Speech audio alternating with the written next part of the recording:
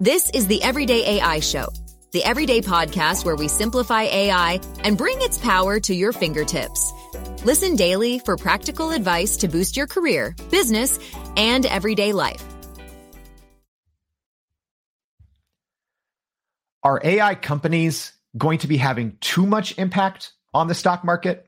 So that's one of the things that we're going to be talking about today on Everyday AI, your daily live stream podcast and newsletter, helping everyday people like you and me and so many of us out there, not just understand what's going on in the world of AI, but to actually use it. So one special guest today helping us all do that is George Alifragis, the executive board member from the Cybersecurity Global Alliance. George, good morning. Welcome to the show. Good morning, Jordan. Thank you so much for inviting me. Yeah, excited to get into it. So before we talk a little bit about George's unique background and how AI is going to be impacting kind of the C-suite in general, let's go over what's happening today in AI. So kind of what we opened there with is AI companies having too much impact on the stock market, kind of impacts all of our daily lives, whether we realize it or not. So NVIDIA yesterday, which is one of the main companies creating these GPU chips that power generative AI, they said, hey, we're going to be producing a ton more of these chips. And what happened is all of these AI related companies saw a cumulative $300 billion added in market cap after that announcement. Wild. George, what's your thoughts? Even just seeing how, one or two companies like this can have such an impact on the market. Yeah, absolutely. I think it's more than wild. It's unprecedented. I do think it's a little bit overestimated, over exaggerated at this point. Don't get me wrong. I think there's tremendous potential. And I'm really excited to see concretely how companies commercialize generative AI and really advance different sectors. I will say it's going to, without a doubt, disrupt every single industry. So with that, there's a ton of opportunity. There's also a ton of downside, but I think it's very early on to just kind of estimate that it's going to have this type of impact on the economy, especially. Yeah. So speaking of disruption, George, one company trying to disrupt OpenAI and ChatGPT, kind of our second news piece of the day, is Anthropic. So Anthropic is the parent company to Cloud. We haven't talked about Cloud on the show a lot, but it's another large language model similar to GPT. So Anthropic announced yesterday that they raised $450 million, so almost $500 million, to compete with OpenAI and ChatGPT. One important thing to note to the everyday listener out there who maybe doesn't follow large language models as closely as we do here at Everyday AI. So many of these AI chats are based off of GPT. So Anthropic's Cloud is one of the only ones that's not. Aside from Google Bard, it is the only large one to be on its own kind of language model. George, how do you see this affecting, the everyday person, or do you see it affecting? It's a good question. I don't think it'll have a near-term impact right away.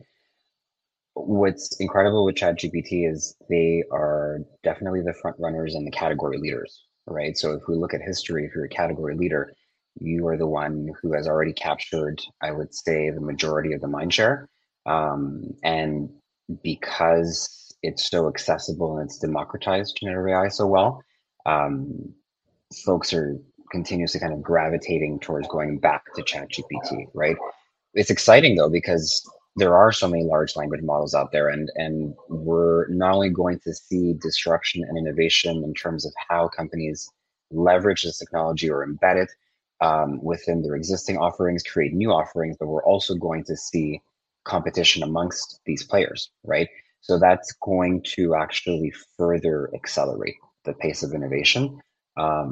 And if we take a step back and look at it through either a data science lens or really the foundational components of how this technology is built, I'm even more excited about how they're going to complement one another. And once you actually bring them all together, the level of sophistication, I think, is beyond what we've seen before. Yeah, it's great points. And excited to dive into that more a little bit later in the show. Kind of another news piece of the day to get your take on real quick here, George. So Opera, the browser, maybe you've used it, maybe you haven't, but they're kind of, maybe number 4, number 5 in the browser wars. So they announced, so they announced yesterday, in one of the busiest days in AI news in a very long time. So they kind of announced that they are releasing a update or a huge refresh of their browser that essentially bakes in ChatGPT into their sidebar, allowing you to chat with any web page that you're on. George, is this going to affect your plans at all? Are you going to, go download Opera after this call? No. If I'm being really honest, I won't. Yeah, I know it's hard too because, I think Microsoft Bing, they kind of released this functionality a month or so ago. And I think people who wanted to have that functionality probably flocked to, Microsoft Bing, Microsoft Edge is their browser. So, all right. So kind of, and it's interesting just kind of quickly there. I mean, we can't forget that we're also managing change, right? And behavioral change. So it's not because Bing released this feature that all of a sudden all of the market share for Google is going to, automatically kind of go over to Bing. I think a lot of us tried it, but how many of us are still using it, right? Yeah. So that's really where we're going to continuously monitor an adoption curve, and it's not going to be as easy as let me just integrate this type of technology and then imagine that I'm going to go from 4th to 3rd just because of that. Yeah, that's a good point. I think a lot of companies just think they can, throw some AI products into their offering, and it's going to, catapult them. Mm-hmm. So here's as we transition, George, a little bit into your background, another kind of piece to focus on. So a company in your space, Infosys, announced Topaz. I hope I'm pronouncing that right. I'm not sure if I am. So this is, working with enterprise companies. They are, Infosys is wrapping up all of these deep learning models, machine learning, generative AI. It was hard to get details because it was just a lot of, prepackaged things. So George, as we kind of get into your background, what do you make of this Infosys news? And how do you see this moving forward in the future with, larger companies that work with enterprise clients, kind of packaging up, these AI offerings? It's a good question. I think we're going to see a lot of it coming up. Actually, I saw different news. So TELUS International, which is also in the space, announced something really similar. So quite frankly, you already hit the nail on the head. It's repackaging. It's more repackaging of existing offerings that have been there before. Because truthfully, a lot of the foundational blocks are the same, right? And companies like Infosys, IBM, Cognizant, TELUS International, there are quite a few. And then there's a ton of more boutique firms or more vertically aligned firms that are, and within that space, are really well positioned to help enterprise clients advance across this journey, just because of those foundational components and blocks that we've already leveraged so much, either in product development and system integration. So I think they're going to be well positioned. Is it early? Yes and no. So I think there's going to be a lot more. I think there's going to be a huge focus on proofs of concepts, more so than anything else, and that's the right approach. I mean, McKinsey as well will be there in that space. Deloitte, all of the digital arms of the big consulting firms also. So my concern already is how much of that will actually be different and unique in terms of really assisting, the large enterprises.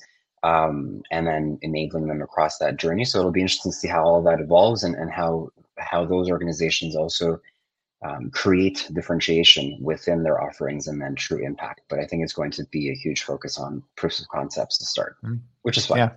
Yeah. So, now as we kind of, talk a little bit about your background, George, talk a little bit kind of, what you're doing in the day to day, but then also how AI, so far has kind of been used or leveraged in your industry.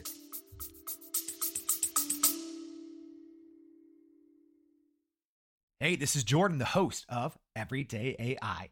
I've spent more than 1,000 hours inside ChatGPT, and I'm sharing all of my secrets in our free Prime Prompt Polish ChatGPT course that's only available to loyal listeners like you. Here's what Lindy, who works as an educational consultant, said about the PPP course. I couldn't figure out why I wasn't getting the results from ChatGPT that I needed and wanted. And after taking the PPP course, I now realize that I was not priming correctly. So I will be heading back into ChatGPT right now to practice my priming, prompting, and polishing. Everyone's prompting wrong, and the PPP course fixes that. If you want access, go to podppp.com. Again, that's podppp.com. Sign up for the free course and start putting ChatGPT to work for you. Yeah, so good question. So I'm fortunate where I live and serve a few industries. So high tech being one of them. Former CEO of Strive. So we actually were just acquired by Orion Innovation. And there is a ton of internal experimentation going on within that space.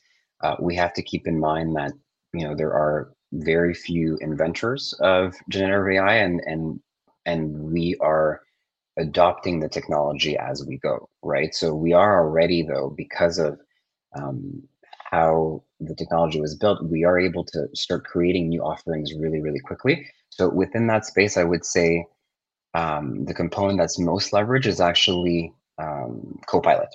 So enabling it across our development teams to develop faster and smarter. So that I would say is a huge area of prioritization and focus, and one that's been adopted very quickly, and one that's really valuable, right? Because again, what I've seen in terms of offerings is there's a lot of buzz, there's a lot of excitement, and it's fair and it's the right type of excitement to have. But then as you go deeper into actually trying it, experimenting, and then asking yourself, how much will this really impact my day to day? It doesn't always hit the mark, right? And it kind of stays at that surface level.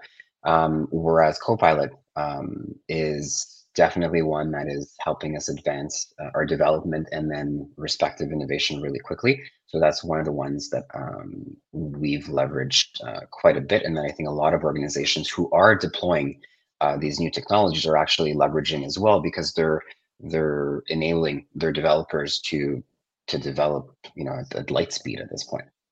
Sure. No, yeah, it's speed is the name of the game, right? Being able to do things in minutes or hours that used to take, days or weeks, I think is the name of the game. Yeah, months. Great point.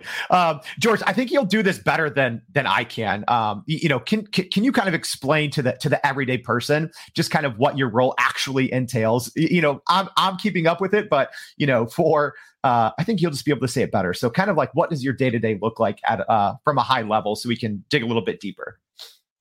Yeah, of course. So, like I said, former CEO, but the day-to-day life was really focused on helping drive the entire business forward. So looking at all the various teams across the organization. Strides was a global organization, so we had various delivery centers across the world. My main focus has been go to market. So that's really where I'm able to bring concrete value. And within the go to market teams, it's really where sales, marketing, partnerships, customer success all come together and go to market to support new endeavors, new projects, growth, and also support existing clients and projects. So it's making sure that all of that is running extremely smoothly. That there's the right level of structure, governance, the right teams in place, the right operating models, and that's we're looking at existing and what's important for this year, but also responsible to look at what's important for the organization in the next 2, 3 to 5 years. So doing that more longer term strategic planning. And at the Cybersecurity Global Alliance, so I'm part of the executive board. And that's where we look at strategic priorities. We look at the roadmap. We look at the key initiatives that are underway. We're providing guidance on those. We're signing off on them. And there's obviously a significant level of governance around making sure that we are, making the right decisions, and that we're also, challenging ourselves to do better and to do differently. Yeah. One question, I'm curious, you say as you're planning out the next, years, I think that at least even for me, and I'm sure a lot of people, that can seem daunting in the age of AI, right? When there's so many Hmm. new Very advancements. true. Yeah. So how do you handle that?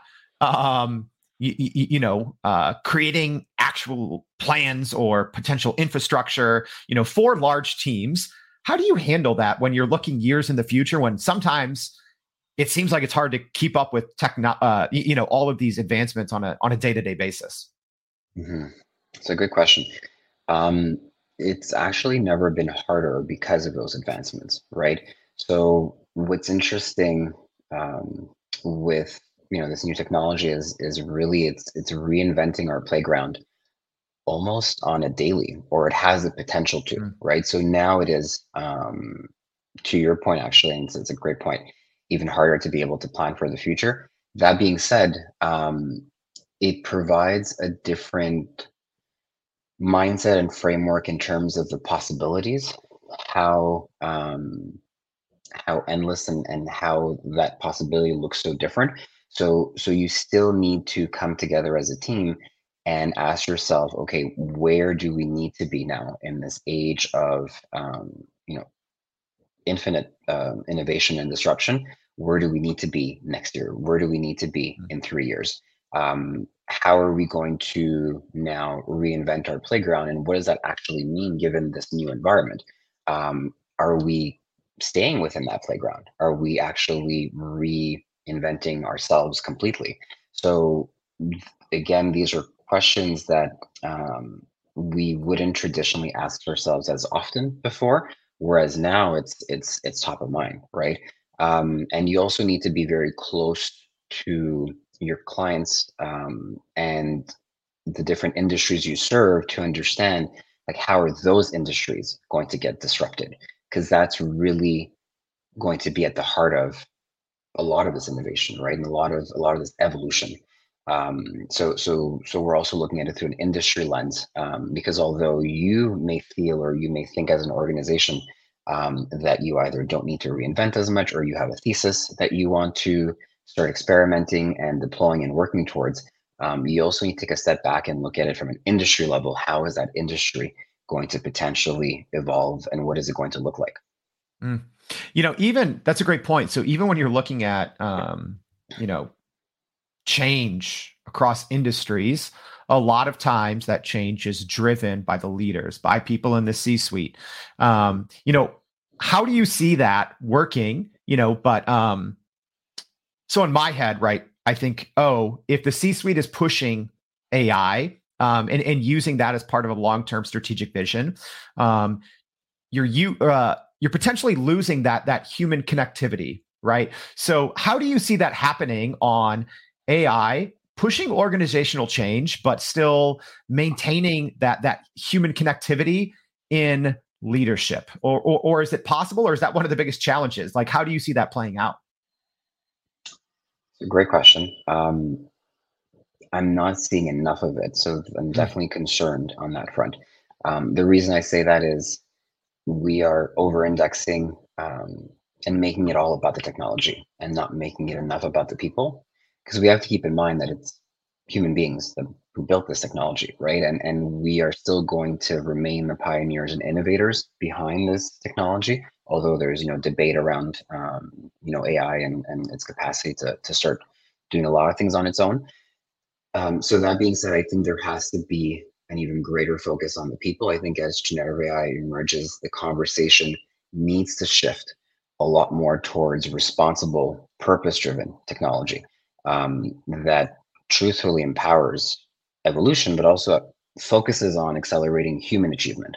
So it's really, reframing it around human augmentation, and that being at the core.